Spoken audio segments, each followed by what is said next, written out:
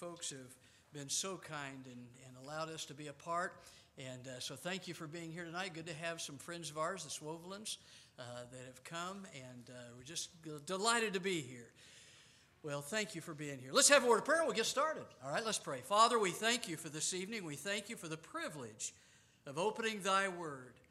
Oh, what a gift your word is to our hearts. And Holy Spirit, what a joy to know that we can depend upon you to help us to understand so that we can apply it to our lives. So, Father, I pray that as we approach thy word this evening, that we'll do so reverently, yes, but optimistically and enthusiastically, looking for what you have for us tonight. We come as a hungry people, hungry for thy word, hungry for thy will, and we'll give you the glory for it. In Jesus' name we pray. Amen. 2 Corinthians, if you'll turn there with me, please. 2 Corinthians comes right after 1st and before 3rd. So 2 Corinthians is where we will find our text of the evening. And as you'll remember, I'm sure that most of you are familiar with the fact that 1 Corinthians, oh my. Now, the church at Corinth had really had some great blessings.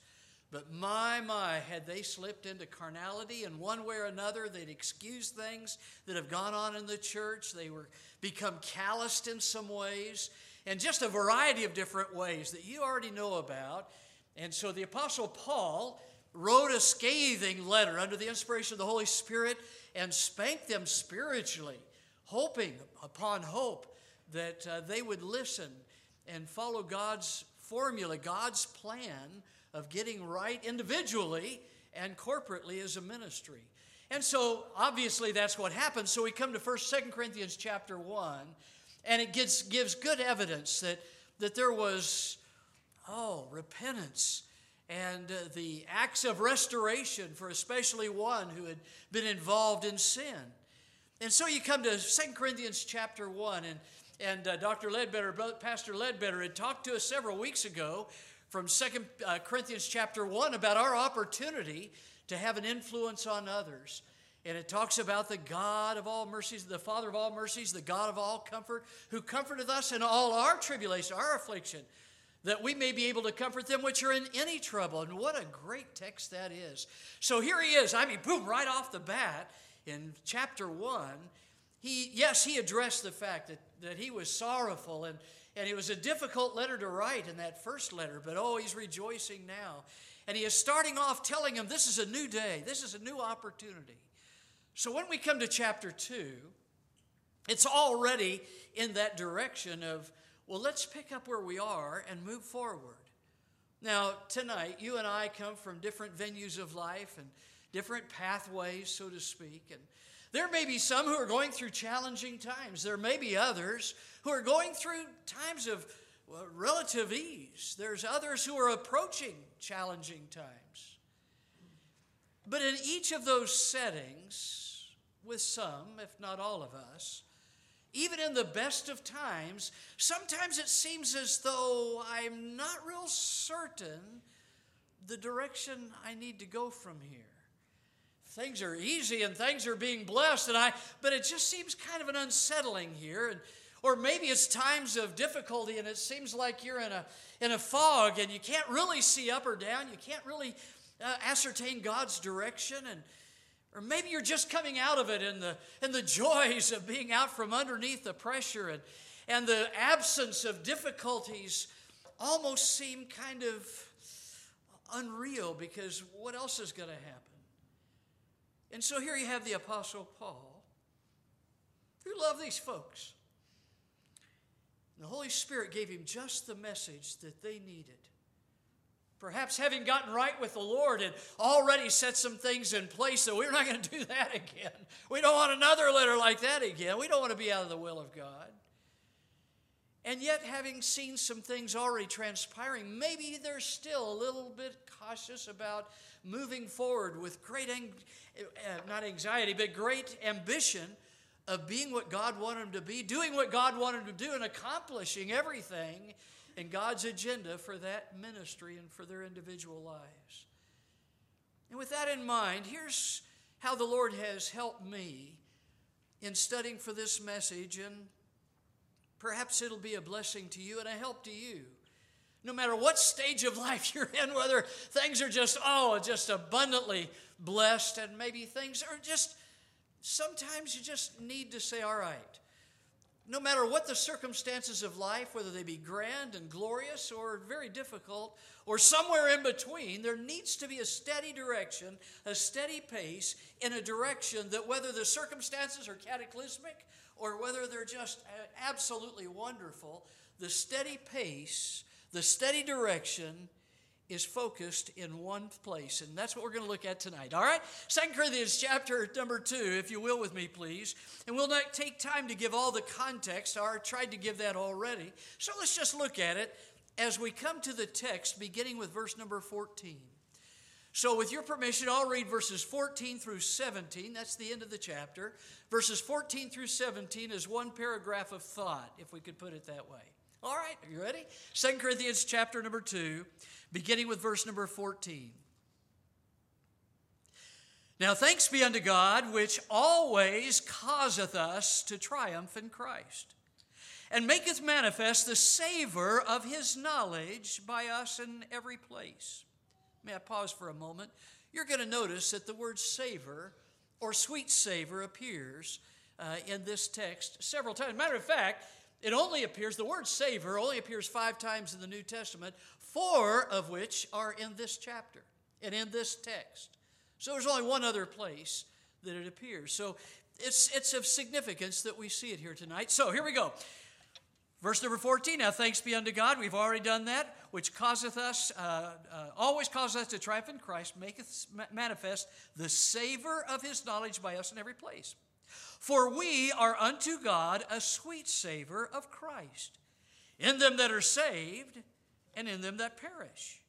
To the one we are the savor of death unto death, and to the other the savor of life unto life. And who is sufficient for these things? For we are not as many which corrupt the word of God, but as of sincerity. But as of God, in the sight of God, speak we in Christ.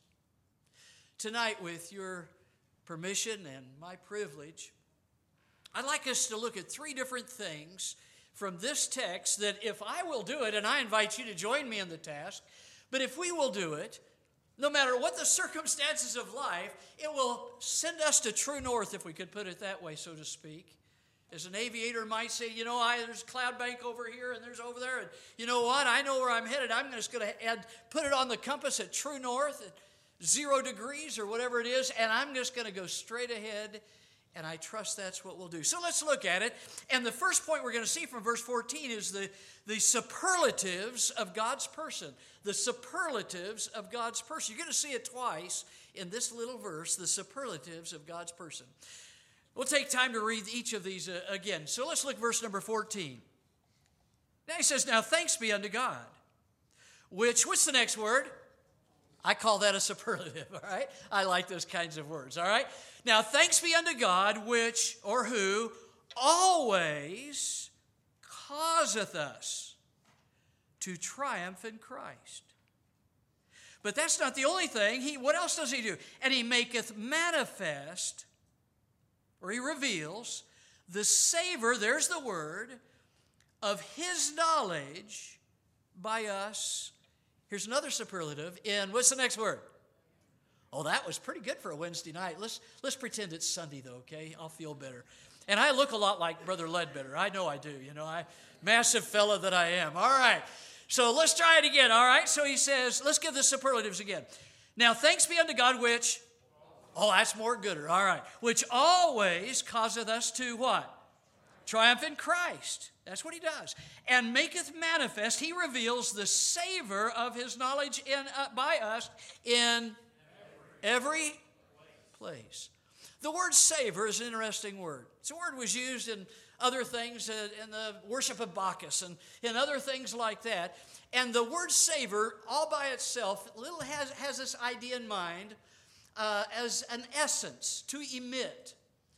In other words, it has the essence. It emits something to where you kind of have an idea. This is what this is about, all right? So let's look at it. Now, thanks be unto God. The first one is which always causeth us to triumph in Christ.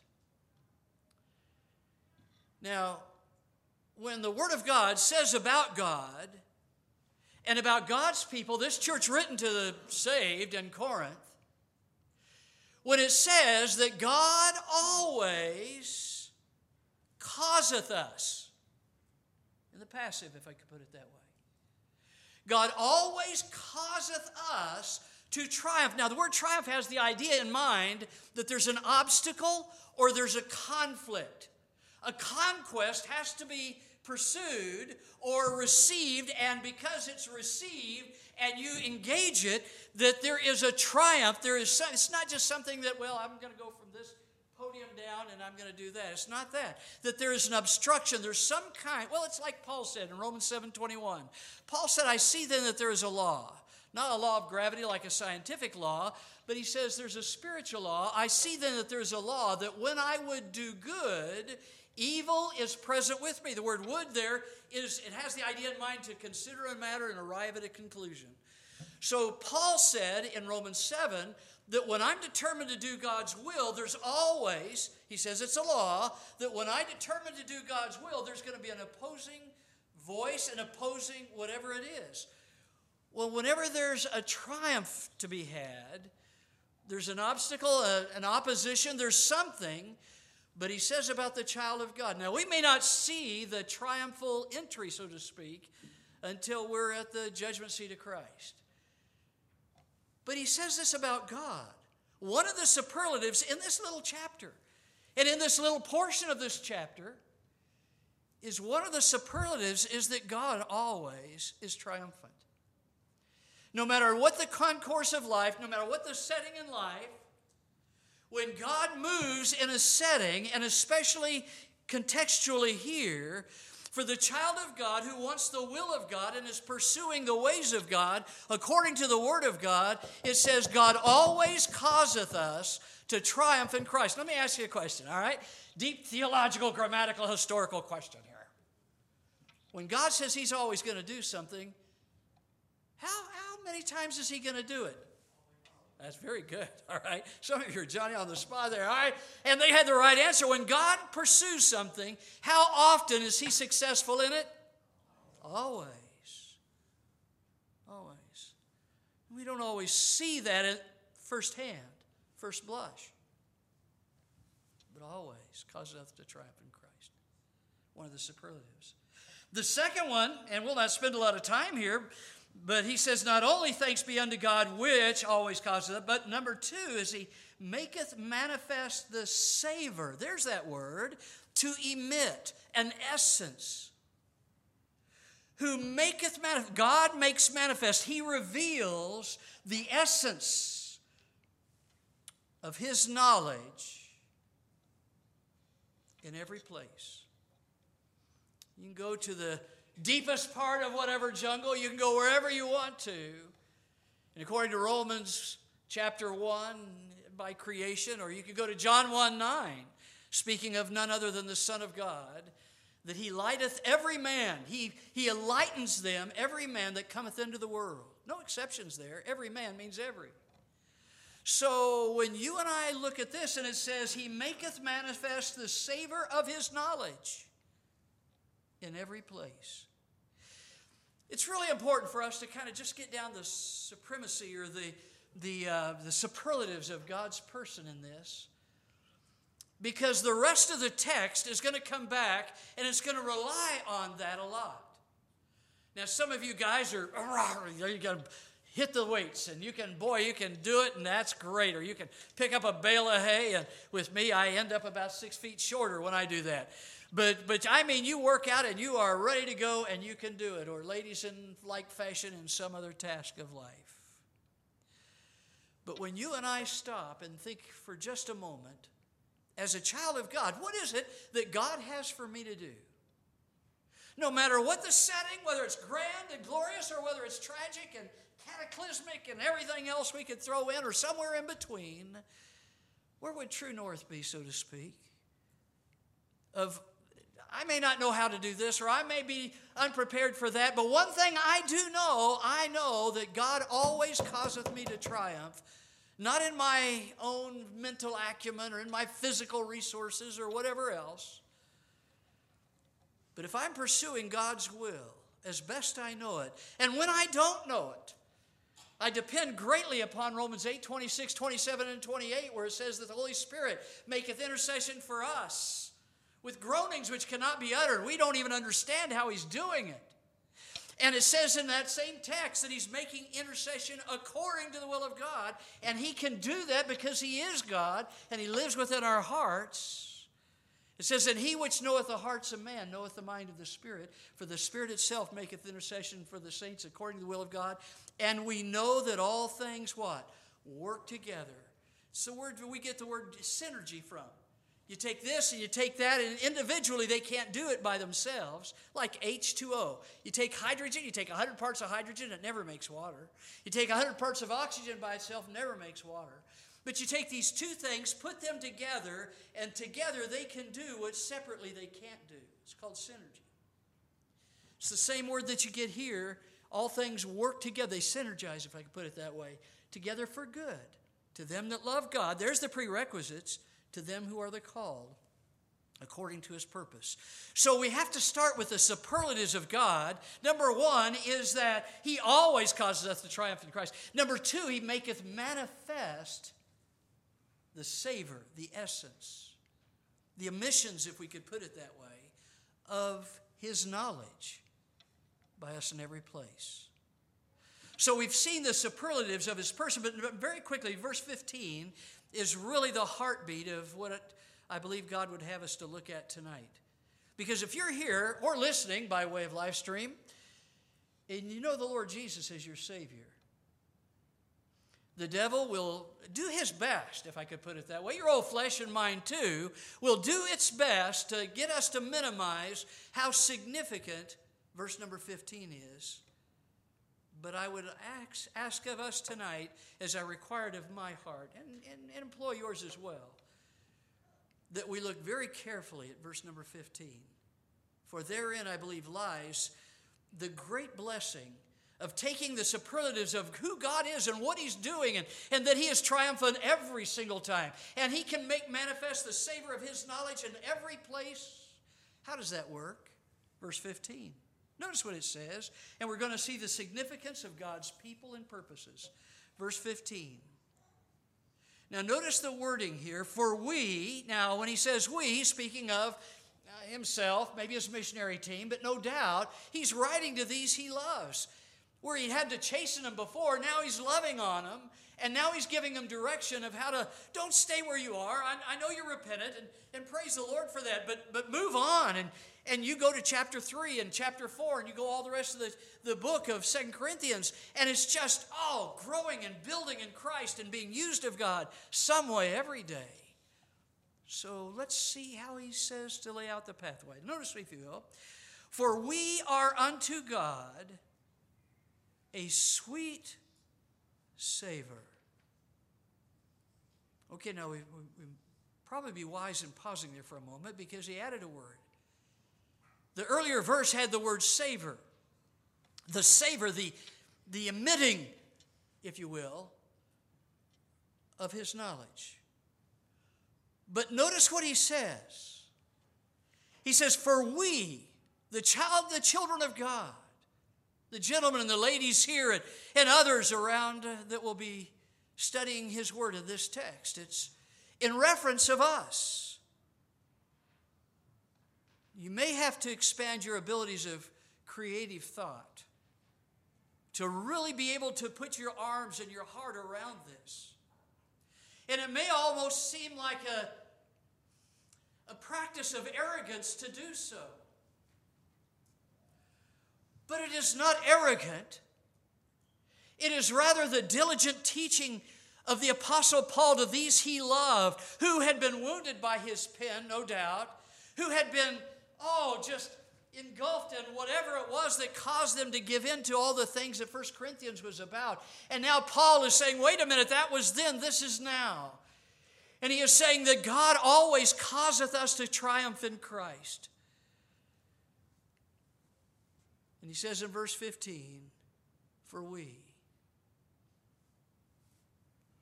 are unto God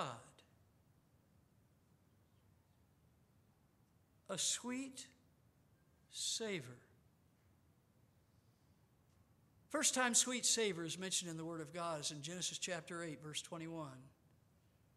It's immediately following the flood. The waters receding and God opening the door of the ark, and Noah and his family exit, and Noah builds an ark.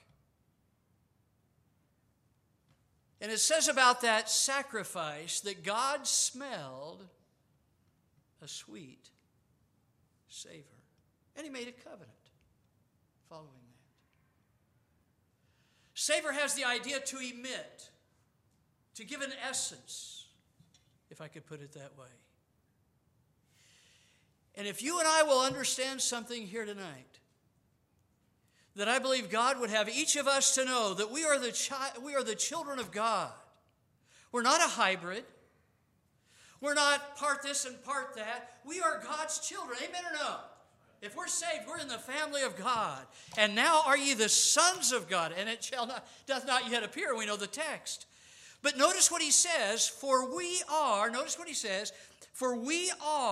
unto God a sweet savor, not just because Randy Bray's 5'6", perfect height, by the way. Any of you over that, you're just rebellious. You just went at 5'7", 6'11", whatever you are. All right, not because I'm 5'6", or you're this or that or the other. But notice the rest of the phrase. For we are unto God a sweet savor of Christ. Oh, wow. For those of you who have the background to do so, the challenge is just go back to the Greek and look at it, and I think you'll find it to be contextually and grammatically accurate. That I believe it's a correct interpretation of this text to understand that when God thinks of us, when God sees Randy Bray with all my idiosyncrasies and my this and that and the other, because I'm his child, blood bought by the Son of God, quickened, made alive by the Holy Spirit of God, and all because encompassed within the love of God. It says here, for we Corinthian Christians, for we Christians at Crossroads Baptist Church, for we are unto God not just a savor, but we are unto God a sweet savor. Not because of any sacrifice I would have made, but notice the next two words, a little prepositional phrase. But for we are unto God a sweet savor of whom? Say it with me, please. Of Christ. In other words, I believe contextually and grammatically, this is saying this, that when God thinks of us, as we could put it in our present ability to understand, in my ability anyway, when God thinks of me, when he thinks of you, he wants to think of his Son. And for that to be a sweet savor. A sweet savor. Because that child of God, I trust with myself, with you, no matter what the circumstances of life, whether it's end of life or the beginning of life or anywhere in between, and whatever they are, that no matter where I am, no matter what's going on, I have determined in my heart, you've determined in your heart, we have determined in our hearts as part of Crossroads Baptist Church, but specifically because I'm a child of God, that I want to be in God's will. I don't want to accidentally get out of God's will, but if I'm accidentally out of God's will, it's only because of a conscientiousness of wanting to be in God's will, and I know the Holy Spirit's going to redirect and all things are going to work together for good. To them that love God, to them who are the called according to his purpose. So that when God looks at Randy Bray or your name, if I could put it this way, for me to think of it in my little thought process, is there's no air, the old expression, there's no air between us. In other words, that my walk with the Lord, your walk with the Lord is such in true north, so to speak, that whether I'm going this way or that way, whether I'm called to go to the mission field or to stay at home, no matter what I'm doing, whether I'm parenting or single, no matter what the things in life are, that God wants my walk to be so faithful to Him. My love for Him to be without any contradiction. No feigning as they did back in the days. I had the joy of being in a Roman, not a Colosseum, but it was by the Mediterranean or wherever it was. I don't remember if it was in Israel or in Italy. I don't remember now. But we were at a great stone theater overlooking the Mediterranean, I believe it was. And as they would have it, we would call it today a reader's theater. And they would have perhaps a line of 6, 7, 8 people, and they would have placards behind them. And when it came somebody, maybe a gentleman that's standing there, and it may be a woman's part, but he would step forward and he would hold up the placard. I think maybe somebody said this not long ago. He would hold up the placard, and it would have a woman's face, or if it was a lady, a man's face, or one of the same gender, and they would pretend, they would feign that they were that individual. When that part was finished, they would step back, put that behind them. They may take out another one of a different character, and somebody else would speak. When it came another characters, they would come up and they would feign that they were someone they were not in that play. When you and I understand what he is saying here, for we, the children of God, are unto God a sweet savor, like that sacrifice that went up, and it says, and the Lord, Jehovah, smelled a sweet savor. But when you and I are walking in the light of the Word and we trust and obey, it's not in our own merit that we're having that sweet savor, so to speak, but it is Christ in us, the hope of glory. It is as we're walking after the light and so forth of being what God wants us to be. Now let's notice very quickly the significance that for God's people and purposes, for we unto God a sweet savor of Christ. But notice the purposes here. It's not just that he notices us and he thinks about Christ, which is significant, but it goes beyond that. It says, in them that are saved. It's a present participle there, having the idea that these who are already saved and they're continuing being saved. But he doesn't stop there. He says, we are unto God a sweet savor of Christ in them that are saved. They're continuing to be saved, and in them that perish. I'm not looking at it here. In them that perish, yes. In them that perish. So here's what he's saying, very quickly, is that, Corinthian church, you're back on the right track. Stay on the right track. Be what God wants you to be, understanding that God is He always causes us. He is the one who makes it possible. He always causes us to triumph in Christ and maketh manifest the savor of His knowledge in every place. But then he says, for we are unto God a sweet savor of Christ in them that are saved and in them that perish. I'm so glad that my Bible says that he is not willing that any should perish, but that all should come to repentance. You and I could discuss that for quite a while to come, and we would be in such agreement and saying to God be the glory. If there were any exceptions, I would probably be that exception. Because I know, Randy Bray, you would say of yourself, there is no way. There is just no logical, rational way that God could ever love someone like me. Now, I can understand about Brother Sawyer's, or I can understand about over here or over there. I can understand, but about me? My. But he says here that sweet savor, when it's not just a savor and emitting, it's not just that, but when it is a sweet savor that comes up and God smells it, so to speak, as he did in Genesis,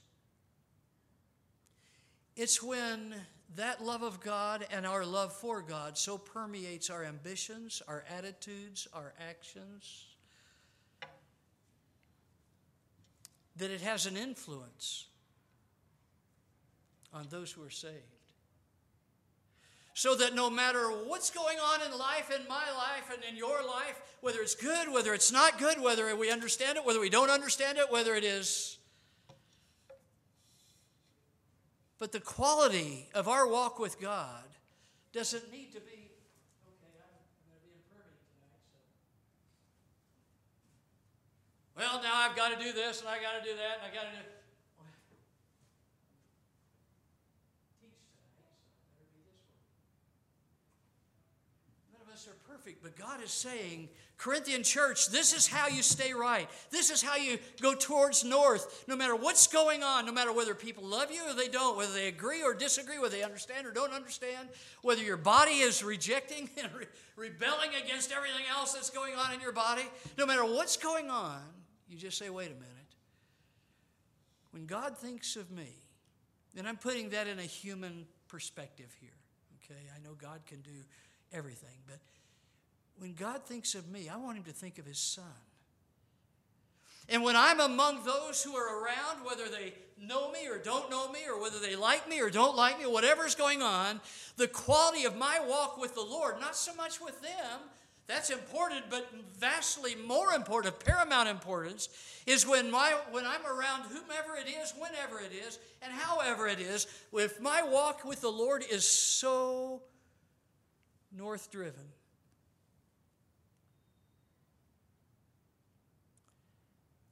that what he emits brings glory to God, so that he can make manifest the knowledge of his will in every place. And there's no contradiction of my influence and God's ambitions in that other person's life. You're going to see it in the very next section, and it'll be towards the last of what we're going to talk about tonight. So we've already seen the superlatives of God's person, the significance of God's people and purposes. His people, we're the ones. His purposes in them that are saved and in them that perish. And now we're going to look at the sufficiency of God's plan. It is a permanent calling. Look at, if you will, verse 16. Well, let's look at 16 again. For we are unto God a sweet savor of Christ, and them that are saved, there's one category. Number two, and them that perish. Talking about going to hell and ultimately the lake of fire. Verse 16 is a commentary on that. To the one, we are the savor of death unto death. You remember the word savor? The word savor has the idea to emit. Literally, how it was used in ancient Greece, in the Greek language, is oftentimes that word was used when a person had died, and after a certain brief amount of time, there was an emitting. There was maybe an odor. Maybe there was some things that just were obvious. This person is no longer with us. Okay? Notice what he is saying here. The sufficiency of God's plan, in my opinion, from this text, it is to be a permanent calling. Verse 16a says, to the one we are the savor of death unto death. Now forgive me for using the original just a little bit. The word unto there is literally a word that oftentimes, many times in the Greek language, it's translated into. The way they teach it in a class is they put a circle. And if you're in this circle and you want to get out, that's one word, the ek. If you're not in the circle, but you want to be in the circle, in other words, you're going into something, it's the word ice. That's the word that's here. Here's what I believe this is teaching, and it's so profoundly important for a little fellow named Randy Bray to understand.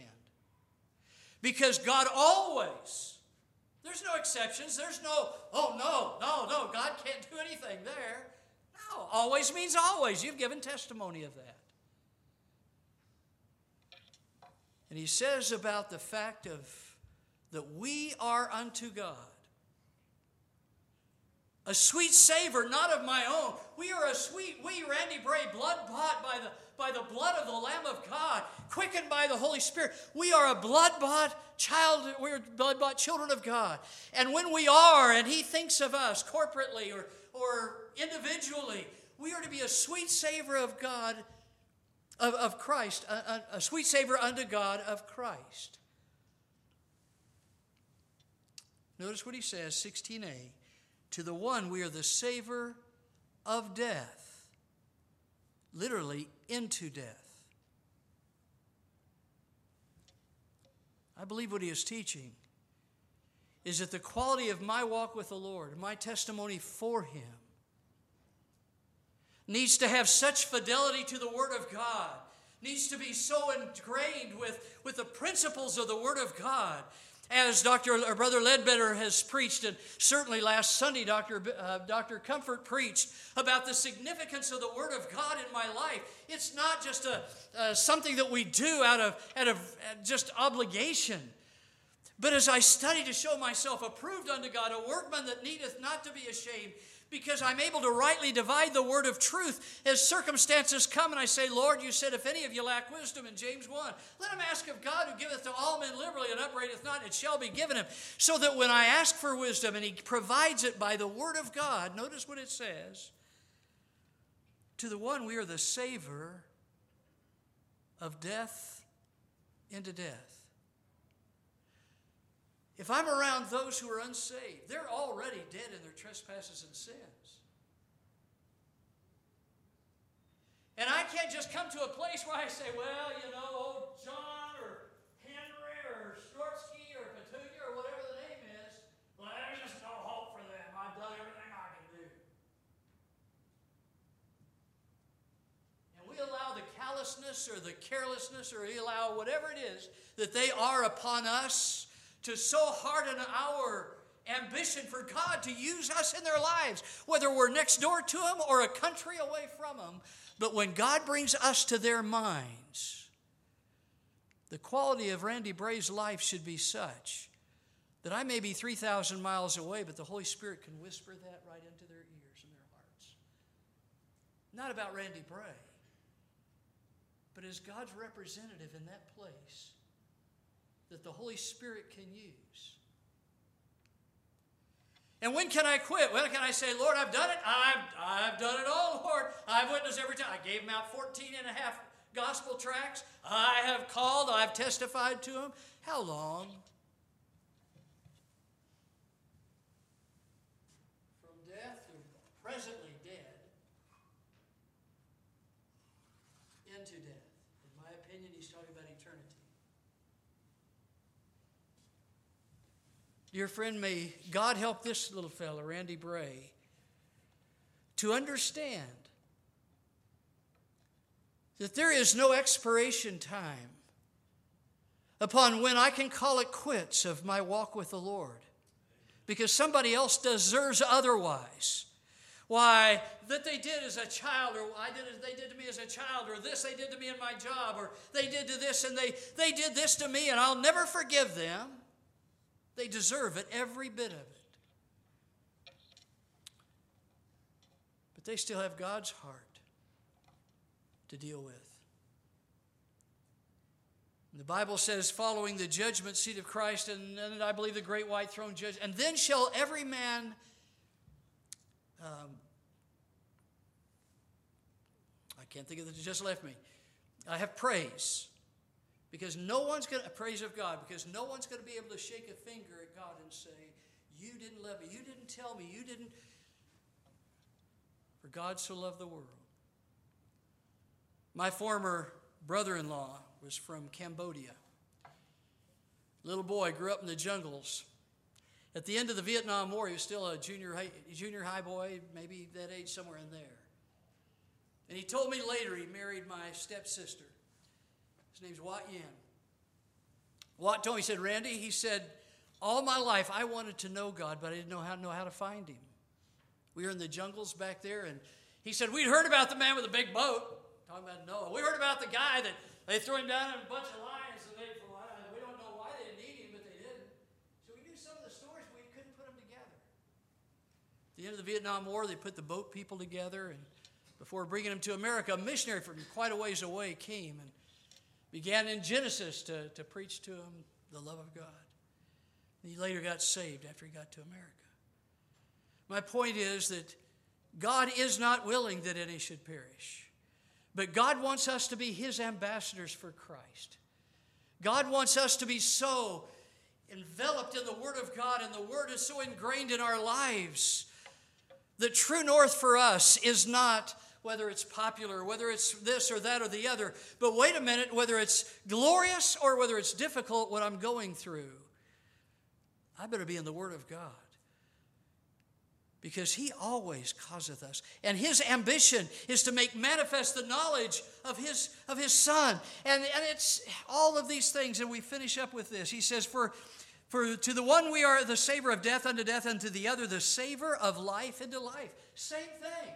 For those who are in the family of God, and that's where we come in as brothers and sisters in Christ. Until we're with the Lord Jesus, or until they're with the Lord Jesus, we have the glorious opportunity, but according to this text, in my opinion, we have a glorious responsibility. No matter what they think of us, no matter anything else. I mean, it's nice when they say, brother, love you, and all of that, but the truth is, God may want to use you in someone's life that never has spoken two words to you, but they've watched you and watched you and watched you. They said, you know what? If God can do something in her life, if God can do something in his life, maybe God can do something in my life. And God will see to it that a pathway is provided for them. Well, we must bring it to a conclusion. The sufficiency of God's plan is a permanent calling, but it's also a personal calling. Look at 16, the last part, if you will. It says, and who is sufficient for these things? Oh my, that is a tall order, to be used of God some way every day, and to look forward to growing in the Lord and through the Word of God, to where no matter what the circumstances of life, you're ready for God to use you. And you fully understand, and there's a humility about that it's a gift from the Lord. And God's opening doors and closing doors. And it may not make any sense to you, but God, who superintends everything, that as he's doing so, all things are going to work together for good. It may not look like it's your good, but for good of testimony or good of whatever it is, positioning. But notice the last phrase there. And who is sufficient for these things? It can become daunting, but then he tells us the secret. Verse number 17 takes us to that personal calling, and it says this. Notice what he says. For we are not as many which corrupt the word of God. Now that's in the negative. So he's going to give us three things there very quickly that we understand. Okay, I want to get on board with this. And just thinking like Bray thinks. When God thinks of me, I want him to think of his Son. Maybe it's kind of like this. When our folks pulled out of Afghanistan, and there were people left behind. You and I know that there's been others, maybe not even in the government, that have gone back over who were skilled in rescue. And this could be said of people taken from a fire, taken from the waters, flooding. But let's put it like this. Let's say that there was somebody that was behind the lines there in Afghanistan, and they were maybe an interpreter for us or whatever, and they had been targeted, and we're going to get that guy, we're going to get that lady, and we're going to take them out. And so the people back here who knew about that, family members maybe already in America, are saying, wait a minute, I hope somebody, and then someone comes in, and they rescue that individual. And they pull them out of harm's way. And then the parent or the friend, for years to come, would say, when I look at my son, I think of you. If it hadn't been for you, my son or my daughter would have died. When you and I stop and think, friend, that you and I have the opportunity of being God's representative, that when God thinks of us, we want him to think of his Son. And there's no altercation, there's no compromise, there's no contradiction, but rather it is a true heart trusting God with everything in life and eternity. So that as I rise in the morning and I'm in the Word of God, it is so saturating my attitudes and my ambitions and my direction of life, that I make everything correspond to the revealed will of God as best I know it as documented in the Word of God. So if you'll look at it as we bring it to a conclusion, you'll notice these things. For we are not as many which corrupt the Word of God. In other words, there needs to be a consistency with the Word of God. But he doesn't stop there. He gives three more. He says, but as of sincerity, that's authenticity. Not feigning it. Not trying to, okay, I'd like to be a Sunday school teacher. I'd like to be a this or that or the other. And feigning that we're walking with the Lord and we're faithful and this and that and the... No, we do all those other things because we just want to walk with the Lord and be a part of what God's doing. And so he says, have sincerity. But not only that, notice what he says. As of God. That gives us our authority. He doesn't stop there. He says, in the sight of God speak we in Christ. And there's the accountability. You and I have the grand opportunity tonight to reflect on what God's trying to do in your life and in mine. I really do not know very many of you very well. Several of you I know much better than I do most. But I'm so grateful for the privilege of coming here as my wife as well. We are just thrilled to be able to worship and hopefully serve with you folks here. But the point I'm trying to make is this, is that when we look at that last part, in the sight of God, speak we in Christ. Yes, when God sees us, we want him to think of his Son and be that sweet Savior unto God. But it's not only unto God that's my responsibility is to be Godward in my wanting to walk with him, but it's before the unsaved. And it's before the saved so that through my influence, whether it's direct or indirect, whether I'm conscious of it or not, or if it's happening and I don't even know it, but the quality of my walk with the Lord needs to be according to the Word of God, not in contradiction, as he says here. We don't corrupt the Word of God. And how do we do that? If you'll skip over one chapter, and I'll finish here in just a little bit, and I promise, because it's so important. 2 Corinthians 3:17 and 18. There may be some here that have been bound by an attitude. Maybe some listening that have been bound by the circumstances of life, whether in a hospital bed or depression, whatever it is. Notice what he says in verse 17. He says this in 2 Corinthians 3:17. Now the Lord is that Spirit, and where the Spirit of the Lord is, there is liberty.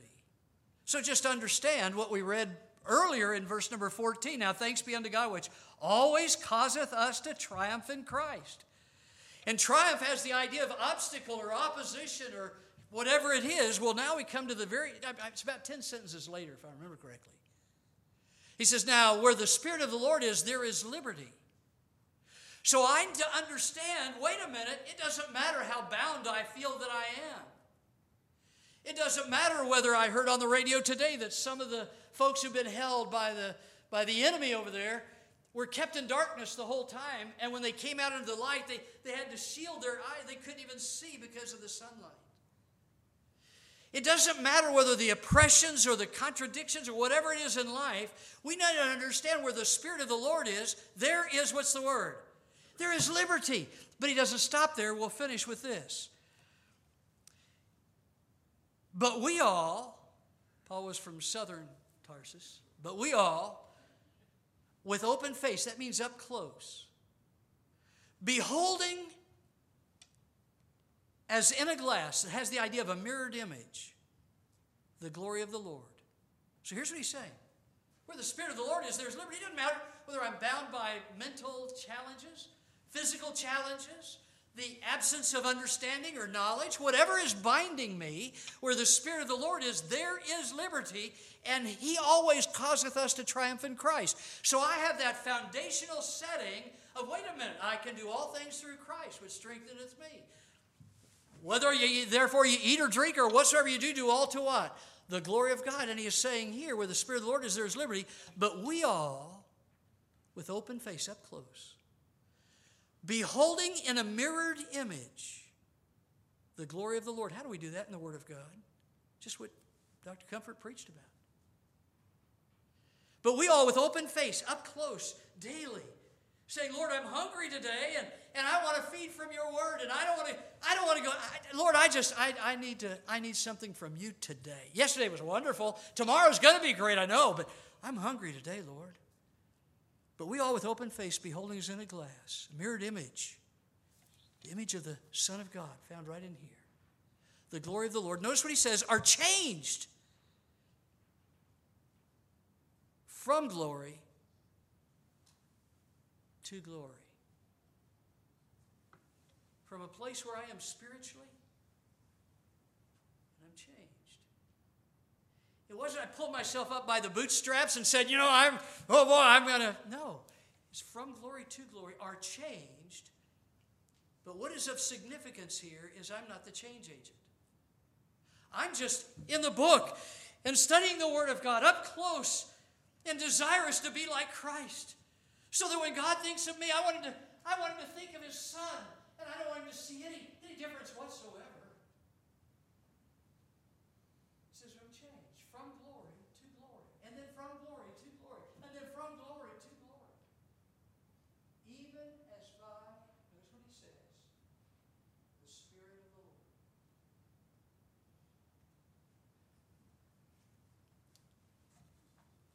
Simple message tonight. God's laid upon my heart for my walk with the Lord. And perhaps God will use this to excite your hearts as well. That God's not finished with us yet. And we have the privilege of growing. But we also have the responsibility of being what God wants us to be in our daily lives so that he can use us for those who are unsaved. Until the time, yes, they're spiritually dead. And there's still hope though. God can still work in their hearts. How long do we do it? Into their eternal death. The Bible says about the lake of fire that it is called the second death. It's too late. And the same thing is true with our influence that God wants us to have upon brothers and sisters in Christ. Regardless of how they think of us. Hopefully positively, but even if not. That God can still use his word as manifest through our testimony in their lives, even when things seem impossible. God can still use them. The very first part of verse 14 talks about, if I can turn there real quickly and we'll finish. 2 Corinthians 2. Now thanks be unto God, which always causeth. I trust in this simple message tonight that it's reminded you, as I've been reminded as well, that He wants to work in us and through us. As Paul said to the church at Philippi, he which hath begun a good work in you will perform it until the day of Jesus Christ. I trust he will. Father, I thank you for the privilege. Lord, I'm handicapped in knowing if any of this made sense. But how you ministered to my heart, Lord, and reminding me of how much you love me, yes, but how much you want to see your Son in my life, my attitudes, my ambitions, my heart, my priorities, especially in times when life doesn't make sense. Lord, may I just walk according to your word, because I've bathed in it. And may that be the passion of my life, and these you love, and we're growing in our love as well. And we'll thank you for it. In Jesus' name we pray.